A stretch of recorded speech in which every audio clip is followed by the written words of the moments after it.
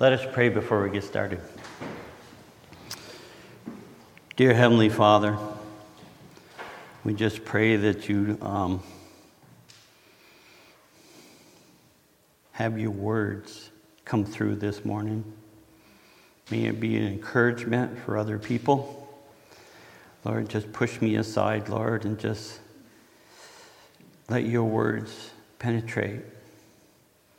And Lord, we just pray that you just open everybody's hearts and minds, that they may get something out of this that they can use as they leave today.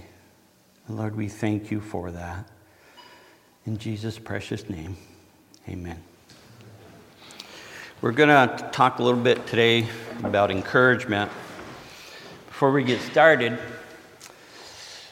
we all need encouragement. There isn't anybody in this room that don't need it.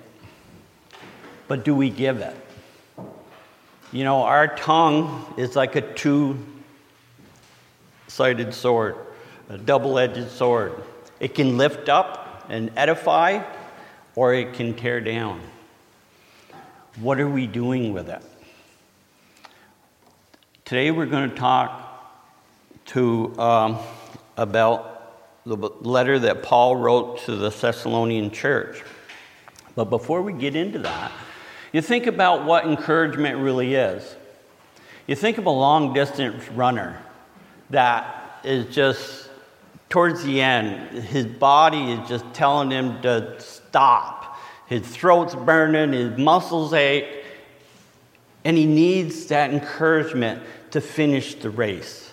And that's where friends and fans and people come in to play, because they encourage him. They help him push through that pain. And it's just like our Christian lives. We need encouragement sometimes. Sometimes when we're down. Sometimes when we need that special encouragement, that card, that phone call to uplift us, to keep us in the fight. That's what we're going to talk about today. So we're going to start in Thessalonians 5, verse 11 through 23. Now, Paul wrote this letter to the Thessalonians to encourage them. They were a young church, a lot of new Christians. There was a lot of temptations and idol worship and pagan worship. And he wanted to encourage them to keep doing what they were doing. In this short message, Paul gives 16 examples. See if you can pick them out. He gives 16 examples on how to encourage people. So we're going to start in verse 11, and then we'll go through it. Therefore, encourage one another, build each other up, just as in fact you are doing. Now we ask you, brothers, to respect those who work hard among you, who are over you in the Lord, and who admonish you. Hold them in the highest regard in love because of their work. Live in peace with each other. And we urge you, brothers, warn those who are idle, encourage the timid, help the weak. Be patient with everyone. Make sure that nobody pays back wrong for wrong, but always be kind to each other and to everyone else. Be joyful always. Pray continuously. Give thanks in all circumstances, for this is God's will for you in Christ Jesus. Do not put out the Spirit's fire. Do not treat prophecy with contempt. Test everything. Hold on to the good. Avoid every kind of evil. May God himself, the God of peace, sanctify you through and through. May your whole spirit, soul, and body be kept blameless at the coming of our Lord Jesus. So you all got all 16 examples, right? We'll start out in verse 11. Therefore, encourage everyone and build each other up, just as in fact you are doing. So in other words, they were doing this, but he was encouraging them to keep doing it. Because a lot of times when we do stuff, as long as we're encouraged, as long as we've, everything's going right, it's fine. We don't need that encouragement. But it's when things go wrong is when we need that encouragement. So we build each other up. Think of the last time that you told somebody that what you appreciate about them. Some aspect of their life that you really appreciate. When was the last time you did that? You think about these things. In verse 12, it says, we ask you, brothers, to respect those who work hard among you, who are over you in the Lord. Respect your leaders. Look for ways to cooperate with them.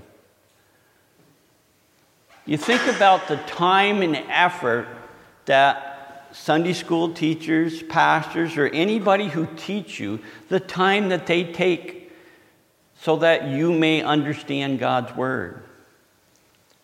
Thank people for that. And in verse 13, it says, hold up in highest regard and love because of their work. Hold leaders in the highest regard. Hold back your next critical thought because they're not doing things the way that you think it should be done. Think about this. How many times do we say under our breath, well, that's not the way I would do it? Well, think about this. We're supposed to respect our leaders. They're bringing you God's word. When was the last time you said thank you for your efforts? All these things we take for granted. Then in verse 13 it goes on, it says, live in peace with each other. Search for ways to get along with others. You think about that. It's pretty simple. But sometimes we don't do that. We take it for granted that everybody will do everything the way we want them to do. But it don't always work that way. So we need to work on that. We need to work on, because sometimes encouraging people is what God put us here for. He wants us to do that. There is many words of encouragement, commandments of encouraging throughout the Bible. But these are just some of the things that Paul wrote to the Thessalonians to be able to help them, to encourage them. In verse 14, it says, and we urge you, brother, warn those who are idle. Challenge somebody to get involved. Ask them to help you. Idle's hands is the devil's workshop. And when we leave that unintended, we're leaving out a very important blessing that we could have of helping somebody in that area. And then it says, help the weak. Support those who are weak by loving them. Sometimes we take for granted our own loved ones, our wives, our relatives. We figured, well, they know that we love them. When was the last time you told them? You think about these little things that make a difference. That's the encouragement, is the little things that make the difference. In verse 15, it says, be sure nobody pays back wrong with wrong, but always be kind to each other and to everyone else. Instead of planning on getting even, with somebody when they have wronged you, pray for them. When was the last time you did that? These are things that we take for granted all the time, and we don't realize that we're supposed to be Christ-like. We're supposed to want to be Christ-like. We're made in His image, but we haven't been a good example of it. In verse 16, says, be joyful always. Now, sometimes we, as humans, think joy is the same as happiness. When we're not happy, then we can't have joy. But joy is from God. Joy is from knowing Jesus. Nobody can take that away from you. Sometimes we forget that. Sometimes we forget that happiness and joy aren't the same thing. Joy is something that once you receive Christ as your Savior, that joy can never be taken away because it's a totally different thing about your circumstances. Doesn't matter what circumstances you're in, your joy is always there. Your happiness may not be. And sometimes we cloud our judgment on them things. Verse 17, it says, pray continuously. Now, this doesn't mean that you need 24/7 to be on your knees. This means when you're in your car, when you're at work, talk to God. We have that relationship with Him. Little short prayers are very encouraging. They're very uplifting. A lot of times when we feel down, the best thing to do is talk to God. Pray about it. Ask Him for help. Ask Him to help you with your attitude towards somebody who pulled out in front of you in a vehicle. Sometimes we need that because sometimes our Christian, the way we act, goes right out the door because of that. And then give thanks always in circumstances, for this is God's will for you in Christ Jesus. That doesn't mean that we give thanks for when we got a flat tire. It doesn't mean that we give a thanks because we lost our job. But be thankful that God is there. Be thankful. Give thanks continuously in all circumstances, because it doesn't matter where we are, where our circumstances are. God is always there, waiting with open arms to help us. We have to ask. And He waits very patiently, much more than what we realize. He's just waiting there for us to ask.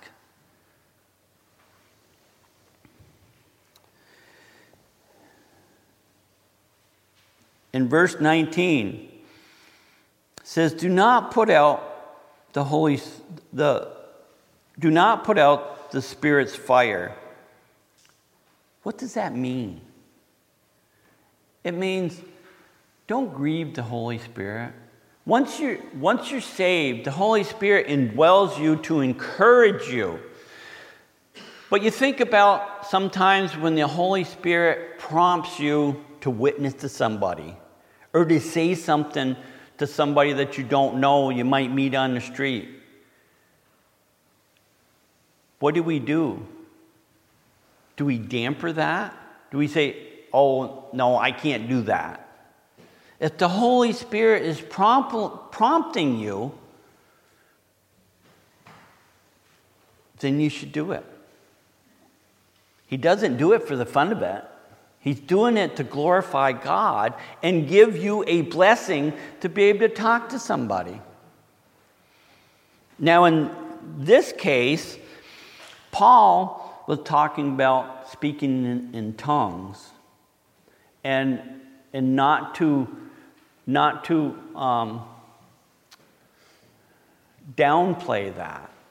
We don't have that much now, but back in this time, that was part of it. And a lot of people didn't like it. And in verse 20, it says, do not treat prophecy with contempt. That means receive God's word from those who speak it. But that doesn't mean that you shouldn't test it. You need to look. You need to get in the Bible and make sure that whoever's preaching God's word is teaching the truth. That's our responsibility. A lot of times, that's how people get drawn away into false prophets, is because you get a good speaker that can convince you of everything. Well, you're going to follow them. They got to be telling the truth. I mean, it's like working with a computer. The computer never lies, right? Or you see something on TV. Well, that's got to be the gospel.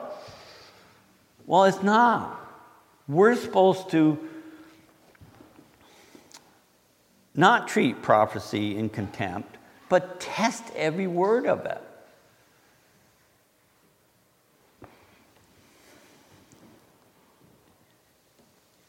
In verse 22,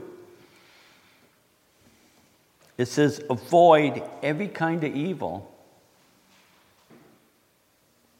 That's hard to do in today's world because there's so much evil out there. Now, we think evil is something that's bad, but evil could be just as bad.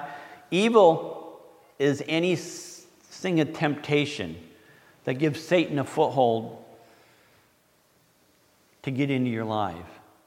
And it could be as simple as watching a movie, doing things that you weren't supposed to be because your bad testimony. It could hurt your testimony. The other day, for example, in my own life, I went to the Tractor Supply place in Middlebury, and I got some hydraulic oil. And I didn't think nothing of it. The lady in the back was helping me load it, and we loaded it up, and the lady at the cash register said, how many pails of oil do you have? I said, 10, because that's what I was planning on getting, 10. So I paid her, went out and started putting it in the truck. I started counting, and I had 18. And I said, whoa.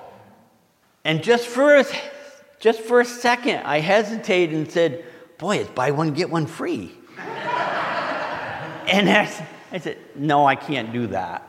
So I went back in, I put the 10 pails in the truck, and I went back in, and I told the clerk, I said, I only paid for 10, and I didn't realize, but I had 18, so I'm bringing 8 of them back. And she was just blown away. Because people don't do that. It's the little things in our lives that we do that make a difference. And sometimes we overlook that. And you think about our everyday work with our friends or at work or even our family. We overlook the little things that encourage people that there's still good people out there. When I brought them pails back, that encouraged that clerk that there's still some honest people still out there. Because it would have been so easy to just load them in and take it home. She was just blown away that there's still that. That's encouragement. That's encouraging people. That's what we're talking about. That's why Paul wrote the letter, was to encourage Christians in our everyday lives. Everything we do, everything we say should be uplifting. We're going to be accountable for every word that we say when we stand before God. myself included, I'm worried about that because there's sometimes I don't speak like I should. I'm the first to admit I'm a work in progress. And I'm sure a lot of you can say the same thing. God's working on it. Just because we're Christians doesn't mean we're perfect. We're human. But it's all that encouragement, them little things in life, that brings back perspective on how we should act. If you think about stuff that you shouldn't be doing and wondering whether it's good, ask yourself, would Jesus be doing this? If Jesus was standing behind me, would I be doing this? Probably if you did that, you wouldn't be doing it. We need to think about these little things. And in verse 23, it says, may God himself, the God of peace, sanctify you through and through. May your whole spirit, soul, and body be kept blameless at the coming of the Lord Jesus. Remember, the Christian life is not to be lived on our own strength. It's to be lived with God's help. We cannot do it alone. We're going to fall. We're human. The sin nature is still in us, even though we're saved. It's a constant battle. Who's winning? Is God winning or is Satan winning? Think about that next time when you got right on the verge of your tongue about something negative to say about somebody. This is what the Christian life should be like. And this is what Paul was giving in examples to the Thessalonian church to be able to deal with all the pressure. Back there, then, they were living in times where pagan worship, temptation was terrible there. And Paul wrote them to encourage them. He gave them these 16 examples. Do you still have the 16 examples? Did you get them all? Think about it. Read this over and over again, and you'll be able to pick them out. The biggest one, which we all struggle with, is verse 16, 17, and 18. It says, "Be joyful always, pray continuously, and give thanks in all circumstances, for this is God's will for you." You think about that. That's pretty powerful. Do we do that? Are we always joyful? No. Do we always pray? No. Who's the first person you go to in times of trouble? It should be God. God should be your first thing in defense. But he's not. We try to do it on our own. And God's there to help us. But do we let him? The Holy Spirit. God gave us the Holy Spirit to help us. But we dampen it. Every time he nudges us to do something, we say, "Oh, not today." Next time that happens, think about it. The Holy Spirit is nudging you because it's God's will. So as we close today, I pray that each and every one of us would leave here thinking about ways to encourage people. Because that's what it's all about. That's what makes life worth living. That's what makes the difference whether or not you can finish the race or not. So think about it. Think about what God wants you to do.